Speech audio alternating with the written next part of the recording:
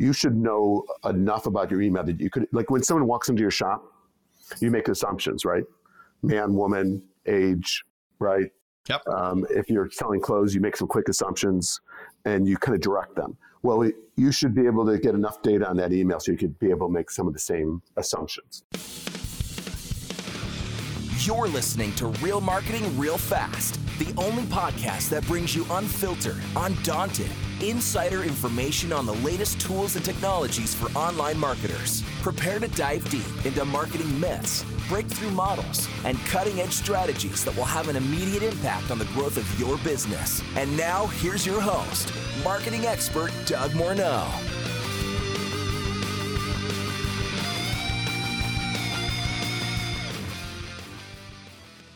Well, welcome back, listeners, to another episode of Real Marketing Real Fast.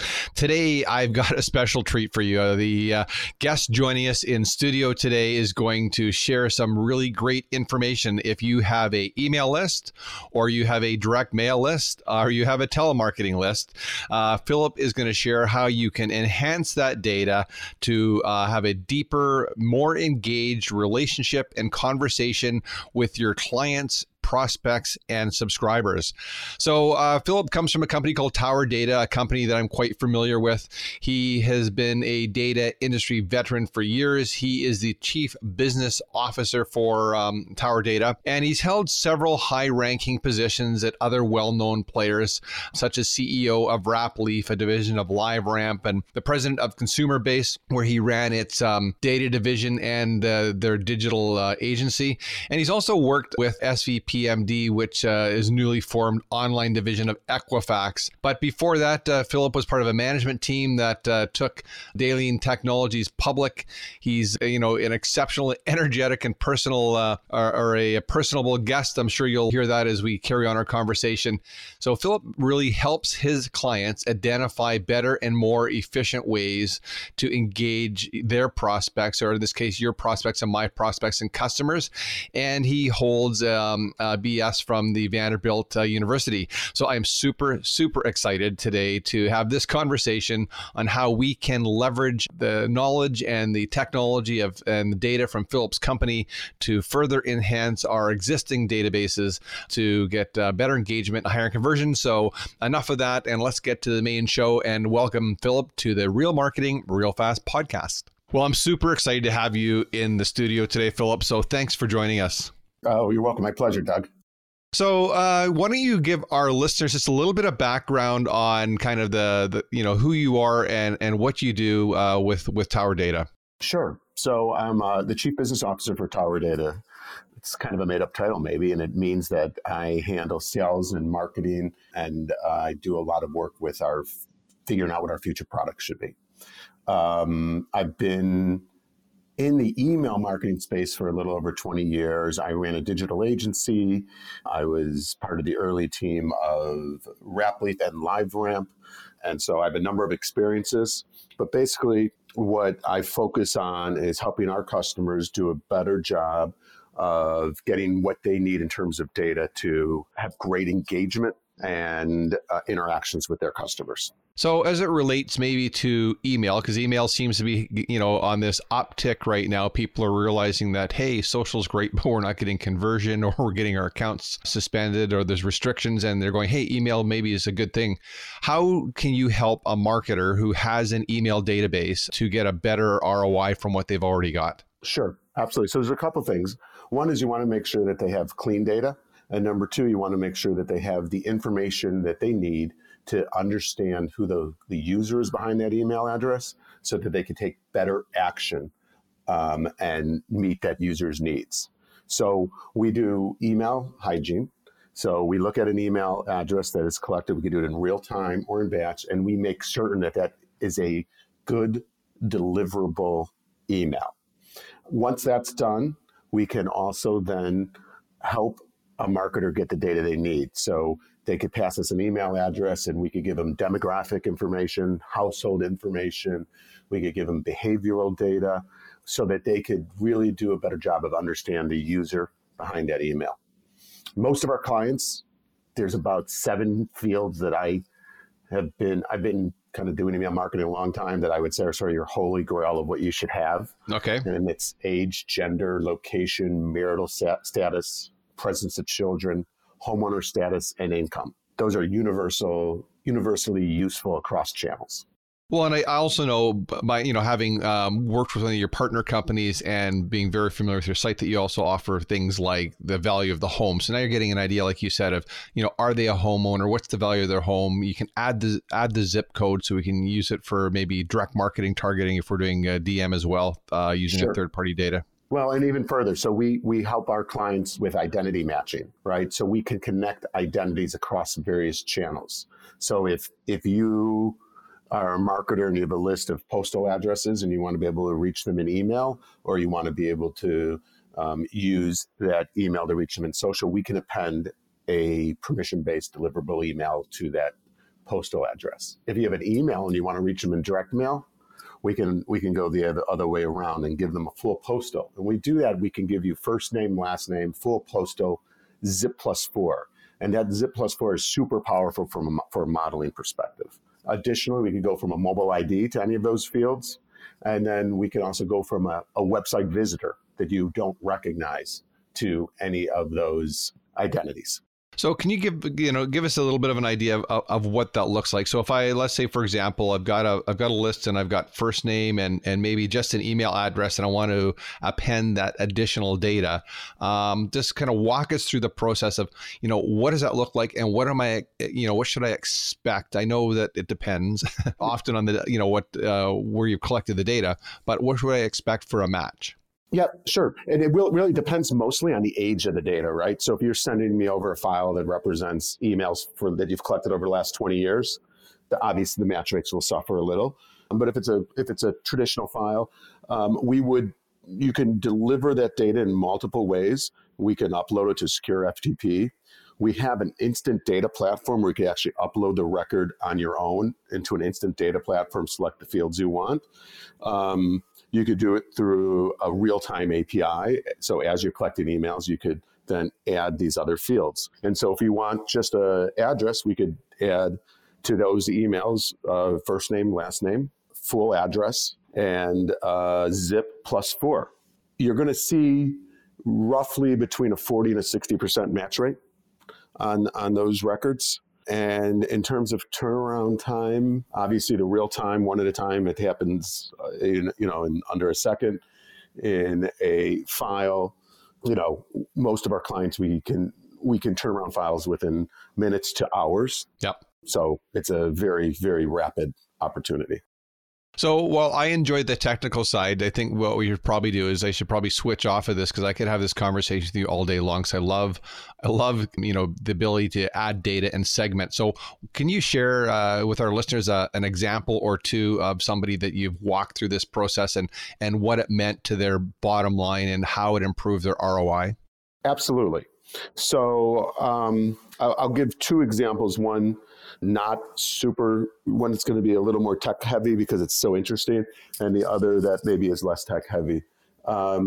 So we worked with the genesis for this product was our work we did with one of the big daily deal companies, and they struggled because they had one offer at first. Basically, they were either offering some type of spa service, whether it was a massage, pedicure, manicure, and they were sending that offer no matter what email they collected, because they just got email, they knew nothing about it. And we worked with them to just append a couple fields, just a simple test, and that was gender and marital status. So now they knew if you were a male or a female, you were married or single. And they realized their copy was always written to speak to a woman. They didn't write copy for men, and they didn't write copy separately whether you were single or married. And they started to write different copy, and they were good at writing kind of tongue-in-cheek fun copy. So like when they realized you were a married man, it was, hey, you may or may not want a manicure. However, we know someone who you love dearly that might be very interested in, and maybe next time you're in the doghouse, you should be ready with this certificate. Oh, and by the way, look at your own nails. She has to also. Yeah, and that's so cool. The conversion, now they had 100x improvement on conversion of that segment. Now, okay, let's stop for a sec. So I just want the listeners to make sure you didn't listen to that. So 100 times better conversion. And now, with a caveat that their conversion was so bad beforehand that it, some, incremental gain, but still they turned a segment of their list that didn't perform into a segment that could perform without changing anything but the copy.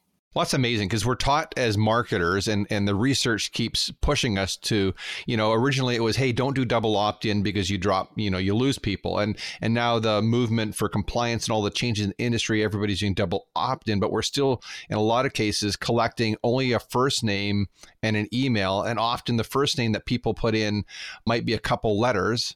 So we're still addressing people wrong by not having that accurate data. Right. Absolutely. And then not being able to contextualize the experience they had with your brand. And yeah, the funny, I was thinking as you're saying that, I'm thinking, so what would, what's the big deal? And when you start saying, yeah, it's a daily deal and it's women versus men and married, not married, I'm thinking, well, of course that makes a ton of sense because the offers are not the same. Right. Absolutely. So ideally, they could then also direct the sales team to go out and get offers that meet this segment, because now they've segmented the list and said, hey, this segment, maybe they're going to convert on something else. And they could say to a merchant, we have, X number of men between this age, and they weren't able to do that beforehand. So that was the secondary benefit of getting the data, was then they were able to go out and find offers, right? And then the other thing, obviously, is that's kind of a win-win-win is now you've got better data. So now you've got more responsive offer, and more responsive offer is going to translate into less unsubscribes and more opens and better deliverability. Absolutely. I mean, that's the entire notion of better engagement, right? Yeah. When you improve your engagement, you also then improve your reputation, and it all falls into place. And that's what we're trying to ultimately help our customers do, between a combination of clean data and complete data. And at the end of the day, you have more money, which is a good thing too. Yeah, that is a good thing. Absolutely. Let me give you, Doug, the second example, because I want to bring you to more current. So what's happened is that technology keeps getting so much better at managing and taking in data and making use of it, right? So we partner with another company that takes our data and they marry it with purchase data from Magento. So we're talking about a lot of small merchants, right? Yep. Small retailers that need to compete with the big giant retailers. So what we do is we make them as smart or smarter than Amazon. And they take the purchase information and they marry it with demographic and household data and put it into a predictive engine that then sends out the next offer. And when they have data to marry with a purchase with purchase data, as opposed to sending out based on the purchase data alone, they get a 7 to 10x improvement in the conversion rates. So just so I understand, so when you're saying marrying purchase data, you're talking about the retailer. So the small, the small retailer has some purchase data and some basic data. Yep. So it's happening more in real time. So someone just makes a purchase. Yep. They bring the data in from Magento. So they'll bring in, this is an email, and they just bought, high heel shoes. Yep. And then what we are able to do is add to that email demographic and household information to contextualize the experience better, right? And now they can put an offer. So they might see that the person who just bought these shoes is kind of on a lower scale in income, might be a bargain hunter, is looking for deals, let's do the right offer. Or it might be very high net worth, is looking for high value, long lasting products. And this engine crunches the data fast, and then takes action. Well, I mean, it gives you a view into what the potential lifetime value of a customer is, because obviously when I walk into a store, so especially if I'm traveling somewhere in the US, I walk into a store and buy something, you have no idea, like you said, why I've bought it. You just know that this person with this credit card bought X for this much money. Right. So you don't know whether I have the ability to if I've gone into John Lobb in New York and I bought a pair of shoes and they're $800, you don't know whether that's my entire shoe budget for the year or I'm likely to buy a pair of those every month. Exactly. And so from that, I mean, it could include sort of frequency models. How often should they communicate with you, right? In terms of what kind of offers they should also provide for you, in terms of, what should go in at the bottom, how they should stack if they do multiple offers. Political campaigns are getting great at this, as an example. I mean, that's what drove, the way that they raise money typically is they want you to opt in to auto donating off of an email. Yep. And then there's algorithms that will determine what are the 3 choices they're going to give you at the bottom. And those algorithms will come from data like ours. Well, and I think the other thing is, I mean, for some of our listeners, they might be thinking, oh, it's kind of Big Brother-ish. I mean, your data is already out there. So we're not, people, in your case, you're not taking data that people haven't willingly shared. And I think you're making the buyer experience better. I would rather have an offer that suits me than an irrelevant offer. Absolutely. I mean, if you think about even like your browser experience, right? Yep. If you clear your cookies, you're going to get the most irrelevant ads that have nothing to do with you. Basically, if I clear my cookies, suddenly I get a lot of dating sites because that's one of the and dating sites and cell phone offers. I've been married for 30 years and I got a fantastic phone. So I don't need either of those, right? Yeah, we used to say that we get ads for email ads anyhow for financing for a household to buy a house and have a house, and for Viagra. I'm thinking, I hope this is not targeted. I hope this is just pure random stuff. So that's really interesting.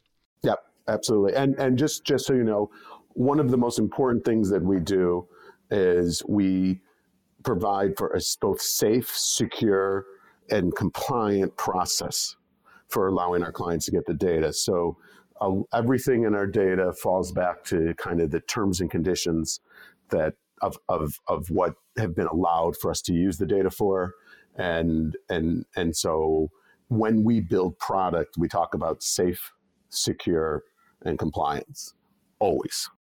So how does the predictive engine work? So from, let's take, a retailer. So we have a shoe store and it's, it's not a chain or franchise, and they've got some data in their system. So they probably, they have, if they're in-store purchases and they're not selling online, they won't have addresses. And so they've got some sort of CRM or some sort of back-end system that they're housing this data in. Mm-hmm. So how do they take advantage of, taking this extra data that comes from Magento and through this predictive engine to be able to send an offer out? What does that look like from the store owner's kind of, to-do list? Yeah. So in this example, the Magento data is the store owner's data.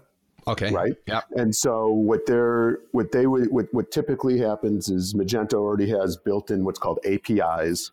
Think of those as just pipes that easily move data, right? Yeah. Yep. And so that data easily moves from Magento to wherever they want it to go, which could be some centralized data management platform.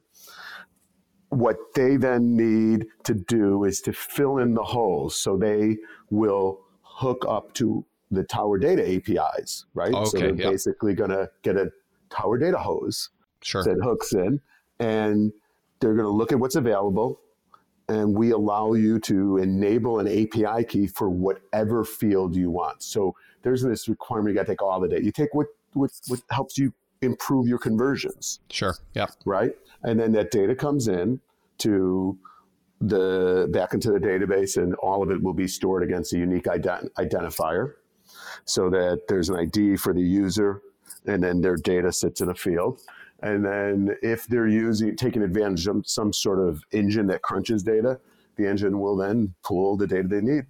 So I got a couple maybe not topic questions, but maybe just different direction. So when you're appending data, such as phone numbers, are you getting landlines, are you getting cell phones, or are you getting both?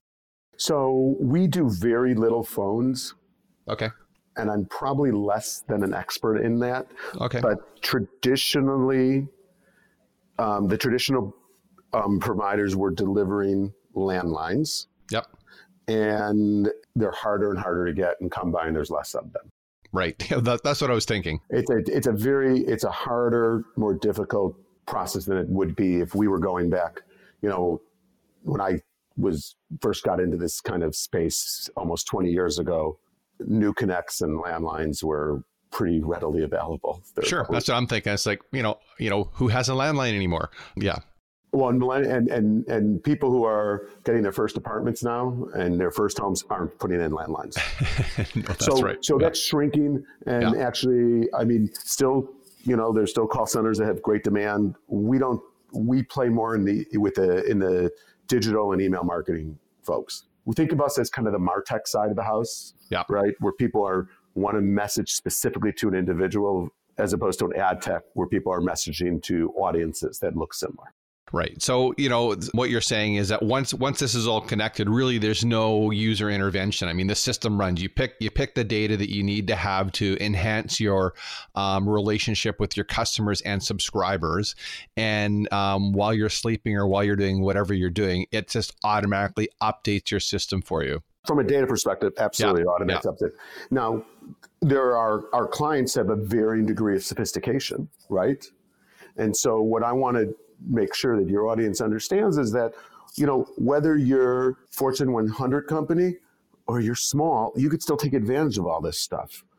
It's just how you take action can be a little differently. So, the holy grail is this notion of personalization, right? Yeah.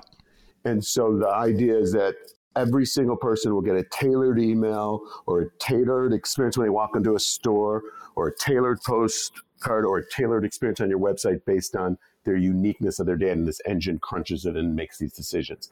And to many marketers, that sounds like remarkably overwhelming, and they're probably hyperventilating just as we see. Yes. Right? Yeah. And so what I would say to those marketers is understand the tools you have, and understand that personalization is the end game, but it's the journey too. You don't start there. So if you're a small shop, start simple, right? Start with finding the 3 or 4 fields that you think can make a huge difference for you. And it's okay, segment. Just segment. Because when you send everyone the same message, you lose a portion of your audience. And so people say, A/B test, see what performs best. Yeah. Well, what if your A/B test is 51% to 49%? Are you going to give 49% of the people a bad experience? A/B testing's old and dead. Like, learn how to give everybody a good experience. So you segment. And maybe you got to segment into 3 segments or 4 segments or 10 segments. But what I would say is use the data, if you're smaller, to initially create a few different segments and then build trigger messages associated with each segment or persona, if you will. And then you can get started. You'll work your way towards personalization that way. So it doesn't have to be tech heavy, but it certainly is wonderful. The technology is great. So do you guys work with the primary CRMs out there? I'm assuming with your API, people can hook into. Yeah, we work with a lot of email service providers that house the CRM. And then we're starting to work with what I would say the new acronym, which is the CDP, the Customer Data Platforms. Yep. And we are starting to plug in there also. So that way, listeners, if you're using a company like a HubSpot or like an Infusionsoft or like a Drip or like a ActiveCampaign, you're saying this will just plug in, so you're not going to physically see anything other than this more information, better data, and the ability to customize, like you said, and build trigger messages to respond to people. Absolutely. And that's what's kind of exciting. So 10 years ago, 2010, when I launched this, the product associated with just giving you the data, clients had this insatiable need for data, but they didn't know how to take action of it. Their ESP couldn't do it. They just didn't have the engine to crunch the data in real time and take action. And now it's flipping. There are so many great tools out there. So look closely at your ad stack and look at the capabilities of what you already have. Most, I would say, one of the things you and I talked about would be like, what are my marketing mistakes? One of the biggest marketing mistakes is not using the technology you have in-house to its full potential. Most of us use like 20% of it. Think of Excel, right? What percent of Excel do you use? I probably use I'm a pretty good. I probably use 40%. Yeah. Right? Imagine that with all your investments. Like, get good at them. Yeah, you're so right. You're so right. I mean, I work with all these different companies, and they have all these tools. So they've got a CRM, and they're using lead pages, they're using ClickFunnels, they're using whatever at the front end. And the reality is they're barely using. I would say that 10% would be generous, and I still get irrelevant offers. So what I thought I would do to give a real life examples, I just pulled up on my email box while you were chatting, and I got an email from a brand that I purchased from before called Tory Burch. Mm-hmm. It's a brand my wife likes, and I got introduced to Tory Burch through a joint venture with Fitbit. So they made a really nice watch-looking piece of jewelry where she could put her Fitbit piece in, and that way when you go out, you don't have a big Fitbit on your arm. I just received an email from them, and all it is a big, huge image that says "Starts now, private sale." And I scroll to the bottom, and it talks about free shipping, but only valid in the US. Well, clearly I'm in Canada. Right. You already know that because you have my credit card information because I purchased from you before and didn't even make an effort to say, hey, Doug. It's just a blatant offer. So there's an example of somebody who has more data and they're just, I like the brand. We still buy the brand, but their marketing in terms of personalization, that's a fail. That would be absolutely. And I mean, and it's amazing because there's so many different places to personalize. I mean, like that simply could be one piece of widget that their ESP probably already has already pre-built that allows them to say suppress if outside the US or change the free shipping, take the free shipping in the US off of this email. Like it's a real simple, and their ESP probably does it for them. Yeah. And they've done it. It's funny. So I was working with a very large women retailer, and I am not allowed to name it because in the contract it says we're not allowed to name them. But we sat down and they said to us, only young women buy clothes online. And their definition of young women was different than my definition of young woman, maybe because I'm 50, 52. So they're like, women over 35 do not buy online. They only buy in the store. And I was like, wait a second, where are you getting this stat? Well, from our experience, we only convert with young women. I said, well, then you have a massive opportunity to get improvement. And they showed me their emails. And basically they sent everybody in their database the exact same email. One day it was 30% off. One day it was 40% off. One way it was 50% in store. That was the nature of their thing. They just changed the call to action. They sold kind of what I would say professional to casual clothes. And when I looked at their email, every image was a 17 to 20-year-old model who was probably a size 0. Of course, because that's what the world looked like, right? Right. And I said, well, you're converting with people who look like your model. They're the same age of the models. They relate to your models. They're looking at those images because you have very little text, but they're looking at the image and my hypothesis, they're looking at the image and they're saying, oh, yeah, those clothes work for me. That's the right age. That looks like me, yep. Someone who's 40 is like looking at them saying, wow, those models look like my daughter. Yeah. And they ignored your email. Well, we appended age to their data. That's it, age. And they put age-appropriate pictures in the campaign and had a significant increase in their over 35 orders, like just from image. Now, it also makes sense because it's getting image right in mobile is very important, right? Yeah. And they convert very well on mobile. So I wasn't surprised, but that supported, it was one field they invested in.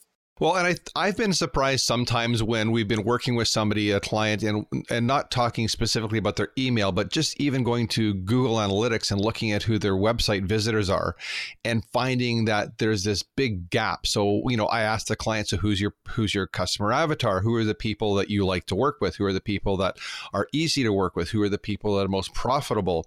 And we go through this list of questions and then we get into some of the demographics. And you pull up Google Analytics and we're going like, it's like mostly men looking at your site and they're this age. They're going, no, that's the fact. Right.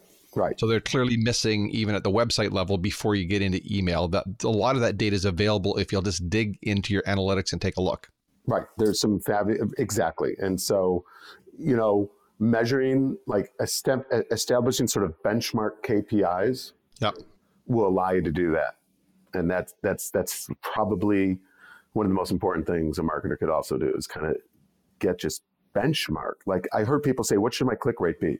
I said, well, what is it? And they said, I don't know. I said, great, start measuring it. The first thing you do is get a benchmark and then look to improve. Don't worry about what the average click rate is in the for click rates. It's irrelevant. I get that question all the time. So if I run an email campaign, because I rent a lot of third-party data from big publishers. So if I run an email campaign, what's my click-through rate going to be? What's the average? It's like, well, the average goes from 2% to my own house list that goes up to 74%. So right. Pick something in the middle. Right. Exactly. Yeah. Exactly. So what's a quick win that somebody could take away? So, for our audiences going, okay, this sounds really cool. I built a database of, 15, 20,000, 50,000 names, and I really want to ramp it up and juice up my sales this year. So what's the first thing they could do to make a major impact? Fill your data holes in. So I would say there's two different directions they could go. They could go cross-channel, right? And so if they have an email list, let's get them a postal list because, it's fascinating.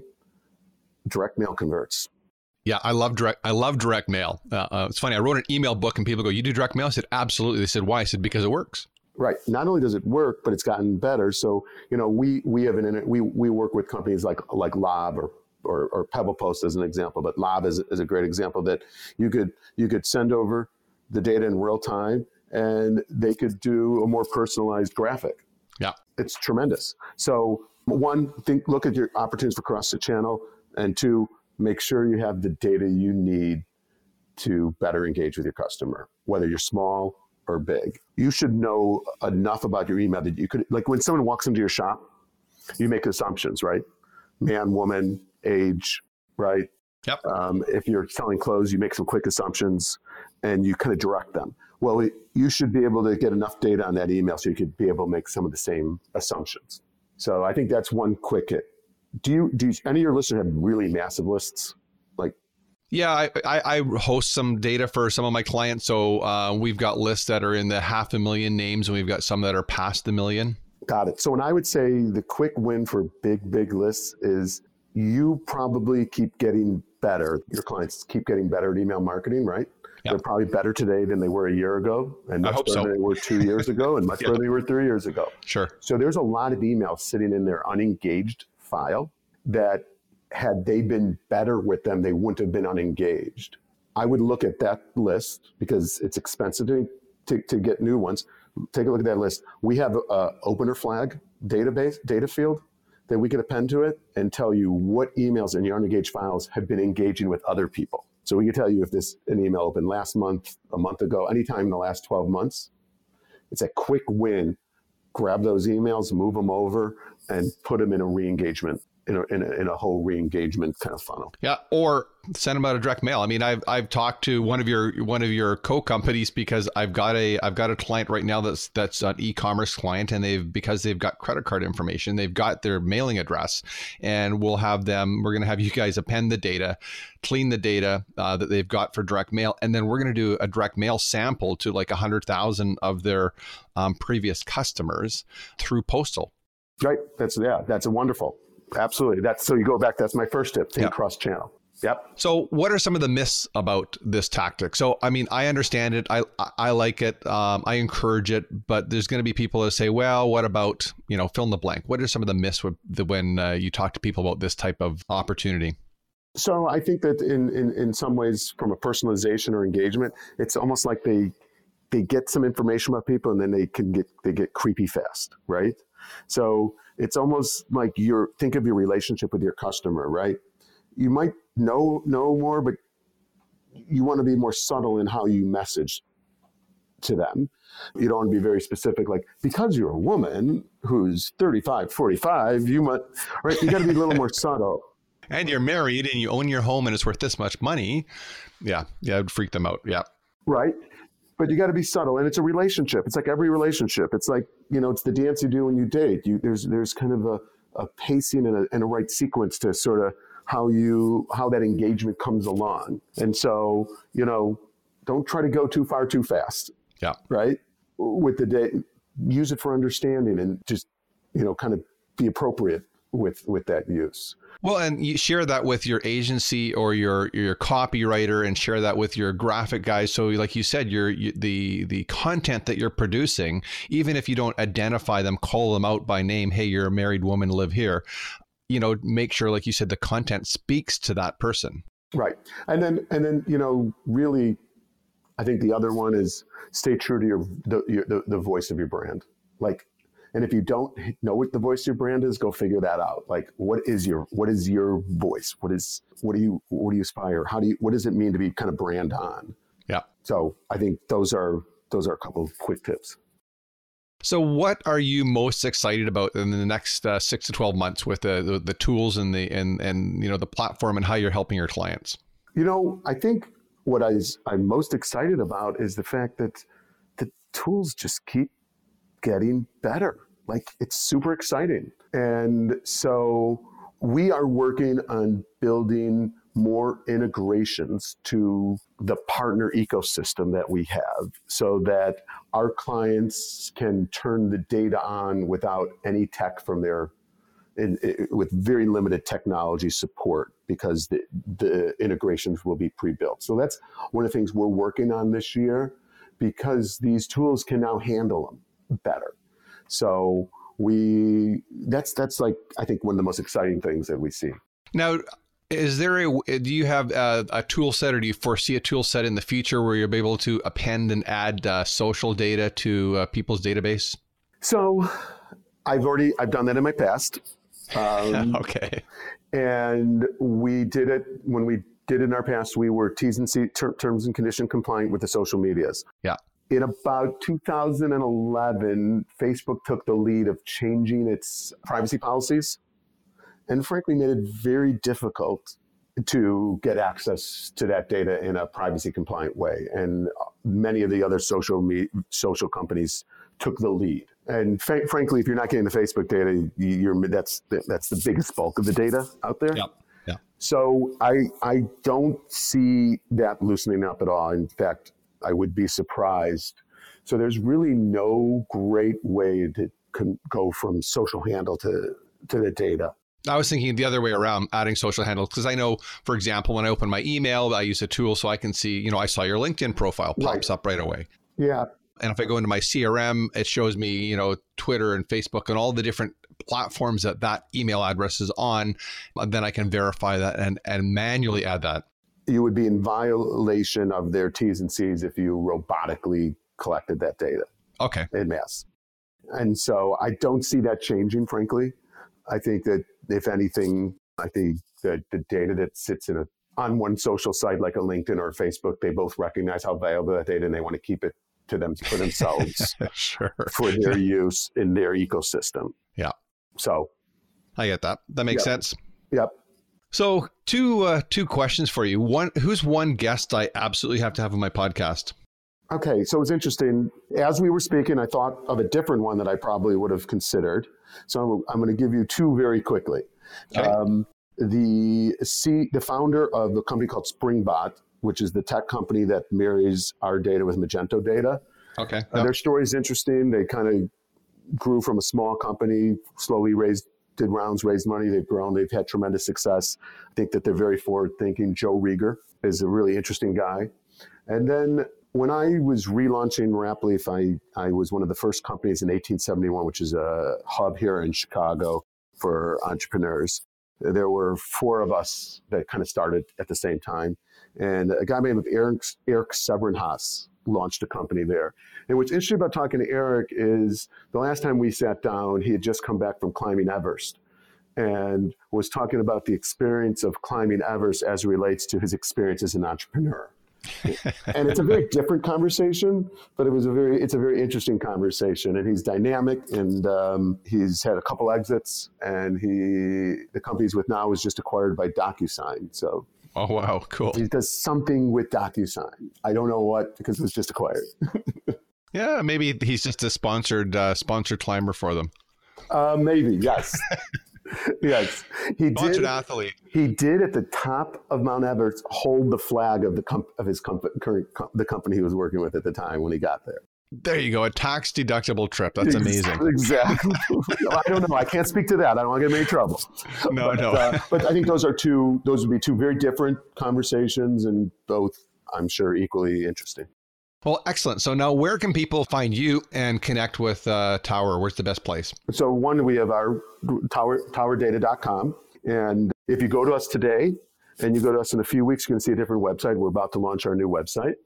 And you can certainly go there. I can be reached at pdavis@towerdata.com. Certainly you can connect via LinkedIn.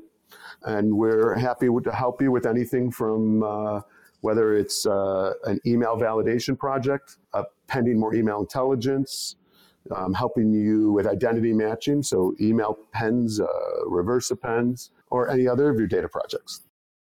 Yeah, listeners, I've been a big fan of Tower Data for a number of years. I've worked with one of their sister companies over the years as well for making sure the data that we've got for our clients that we're hosting is clean. Actually, it's a requirement. I won't take on the management of a client's file unless they clean their data, because we want to make sure that obviously what we're doing is first compliant, and secondly, we get good results. So I would encourage you to check out their website. It'd be interesting to see what your new website looks like. Your existing website's always been easy to navigate. I like your newsletter.